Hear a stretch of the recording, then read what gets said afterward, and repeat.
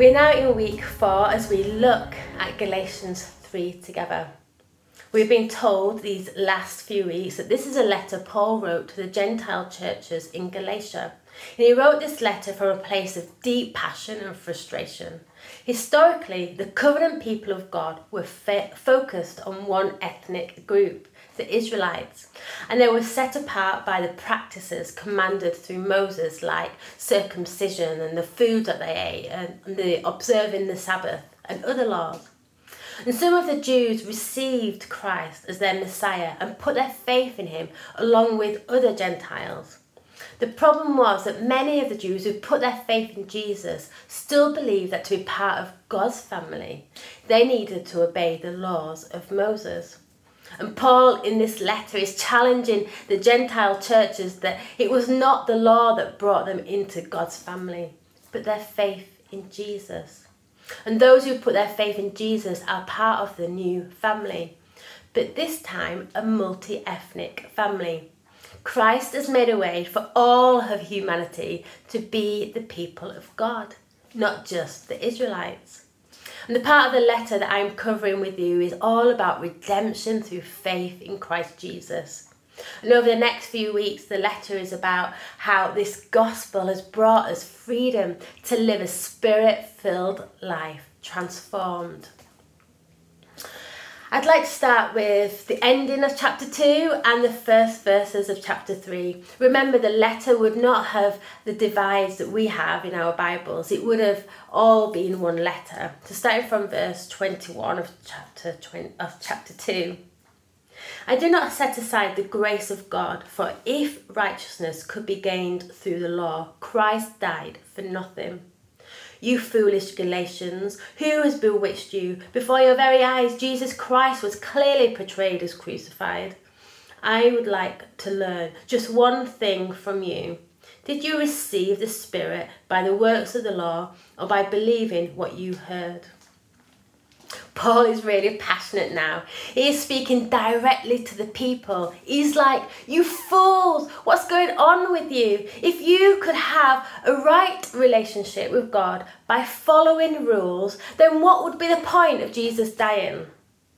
Paul calling the Galatians foolish here hasn't anything to do with the lack of intelligence, but has to do with their disobedience. They had believed what they heard about Christ and received the Spirit, so their disobedience doesn't make any sense. Which is probably why Paul later in his letter starts talking about what life in a spirit actually looks like.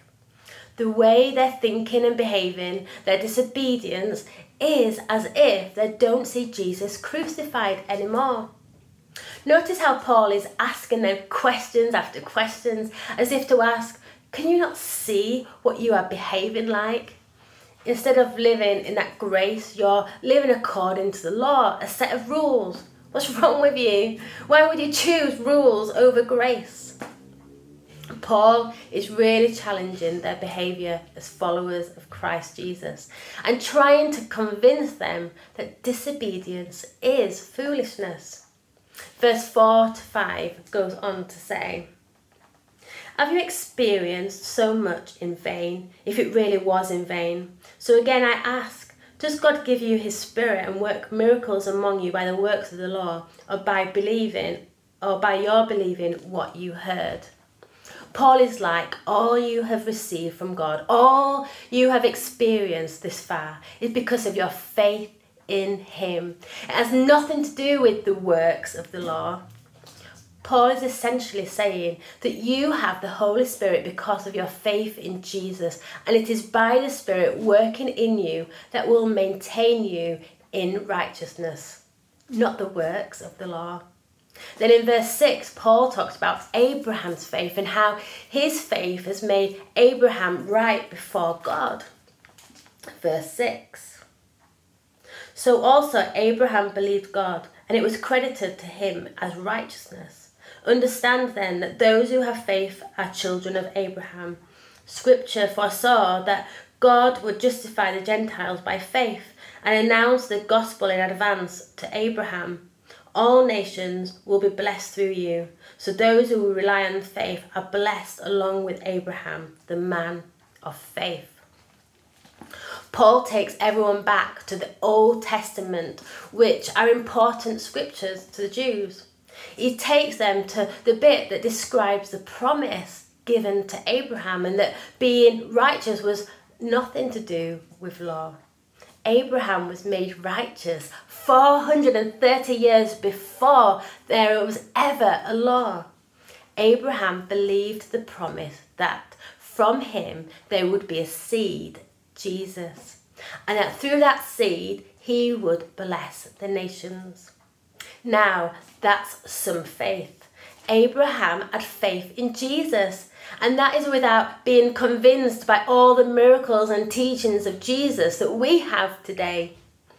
Being made right before God has to do with faith in Jesus and not by any other means. The Old Testament is foretelling how God's plan was to always include anyone and everyone who has faith in Jesus into the family of God. Paul tells the Galatians in 3:10 that we are under a curse if we rely on the works of the law. Now, it's not saying that we are cursed if we live by the law. It's just saying that the law does not give life or set people free from the curse of death. Now, let's look at verses 10 to 14. For all who rely on the works of the law are under a curse, as it is written, cursed is everyone who does not continue to do everything written in the book of the law. Clearly, no one who relies on the law is justified before God, because the righteous will live by faith. The law is not based on faith. On the contrary, it says, the person who does these things will live by them. Christ redeemed us from the curse of the law by becoming a curse for us. For it is written, cursed is everyone who is hung on a pole. He redeemed us in order that the blessings given to Abraham might come to the Gentiles through Christ Jesus, so that by faith we might receive the promise of the Spirit.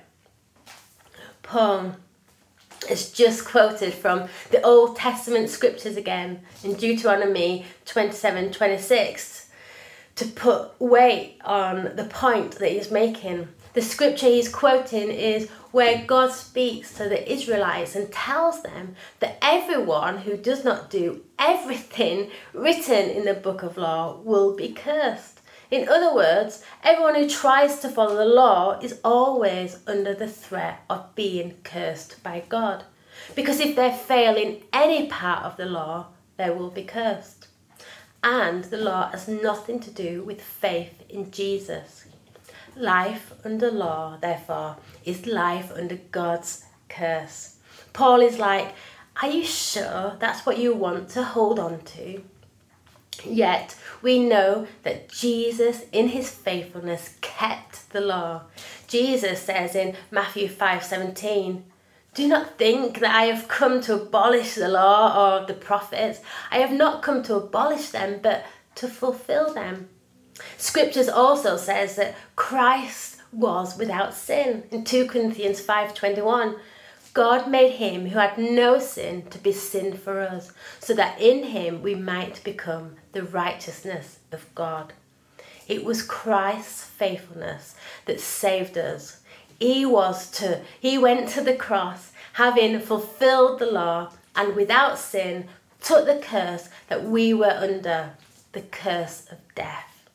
And when we put our faith in him, the curse of death is no longer over us. We receive our inheritance as children of God, which is life in the power of the Holy Spirit, to play our part, to do good, and to have a life and purpose in God. So what was the law all about? Why did Moses go to all that trouble of fasting and climbing mountains, getting the laws from God, if they can't actually save us from death? Well, Paul goes on to explain in verses 19 to 25. Why then was the law given at all? It was added because of transgressions until the seed to whom the promise referred had come. The law was given through angels and entrusted to a mediator. A mediator, however, implies more than one party, but God is one. Is the law therefore opposed to the promises of God? Absolutely not. For if a law had been given that could impart life, then righteousness would certainly have come by the law.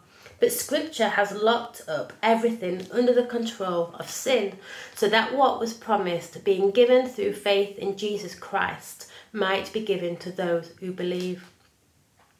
Before the coming of this faith, we were held in custody under the law, locked up until the faith that was to come would be revealed. So the law was our guardian until Christ came, that we might be justified by faith. Now that this faith has come, we are no longer under a guardian. Now we understand that the seed is Jesus. The law was a guardian, which also can mean a babysitter, to help us keep on track until Jesus came. Now that Jesus has come, we don't need a mediator. We can go directly to God. Like parents coming home from a night out, the babysitter is no longer needed. The sacrifices in the law was to provide a temporary solution for the forgiveness of sins and to help people to know what sins were, and that they would see that they had a need for a saviour.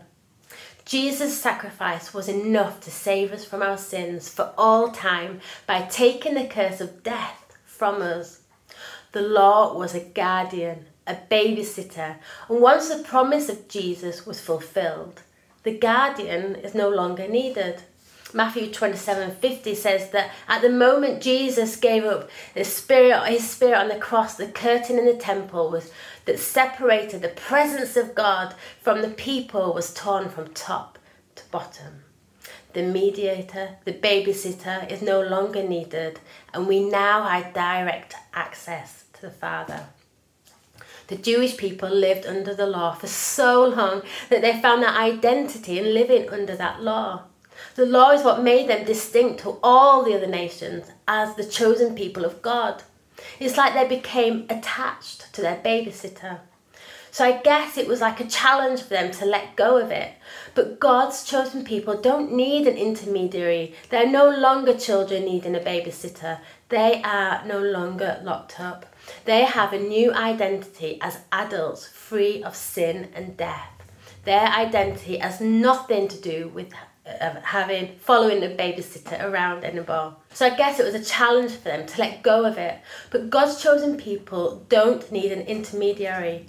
They are no longer children needing a babysitter. They're no longer locked up. They have a new identity as adults free of sin and death. Their identity has nothing to do with following the babysitter around anymore. Their identity is to keep in step with the Spirit through believing in Christ Jesus. So now let's go to verse 26. So in Christ Jesus, you are all children of God through faith. For all of you who were baptized into Christ have clothed yourself with Christ. There is neither Jew nor Gentile, neither slave nor free, nor is there male and female, for you are all one in Christ Jesus. If you belong to Christ, then you are Abraham's seed and heirs according to the promise. Paul is not saying that there are no distinctions between different ethnicities or genders. He's saying that there is no superiority or inferiority or division. We are all equal in the family of God. Circumcision was the identity marker for the Jews, but now baptism into Christ Jesus is the new identity marker, and all who are baptized in Christ has a place in the family of God as equals. Children is a legal term in the original text, which means that they have all the rights to the privileges, obligations, and inheritance of the family. Slaves do not have these rights, only the children would have those legal rights. I don't think today any of us are facing the same problems the Galatians were facing of grappling with not being circumcised or eating kosher. But I wonder how many of us do fall into the trap of feeling like we have to prove ourselves through works. Maybe we make ourselves overly busy with doing and neglecting to spend time with God. Maybe we worry about things rather than putting faith and trust in God. When everything starts being about works, we can start to believe we are not good enough, or we can start to compare ourselves with other people. We may no longer find the joy we get from living in grace. Maybe it's not works we struggle with. Maybe we are foolish in our disobedience, as if we have forgotten about the grace of God in our lives and don't live the way that we should, or play our part in the family of God. Rather than keeping in step with the Spirit, we try to do life our own way. You are a child of God because you have received that grace by faith, not works. Let's not be foolish and forget the sacrifice that Jesus made for us to have his Spirit and to be part of his family. Let's just take a moment now to just think about a couple of things. Think about what it means to put your faith in God.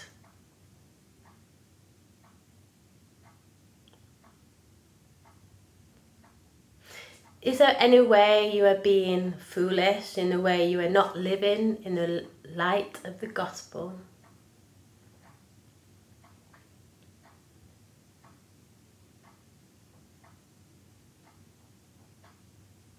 And what does it mean, or could it mean to you, to be in God's family?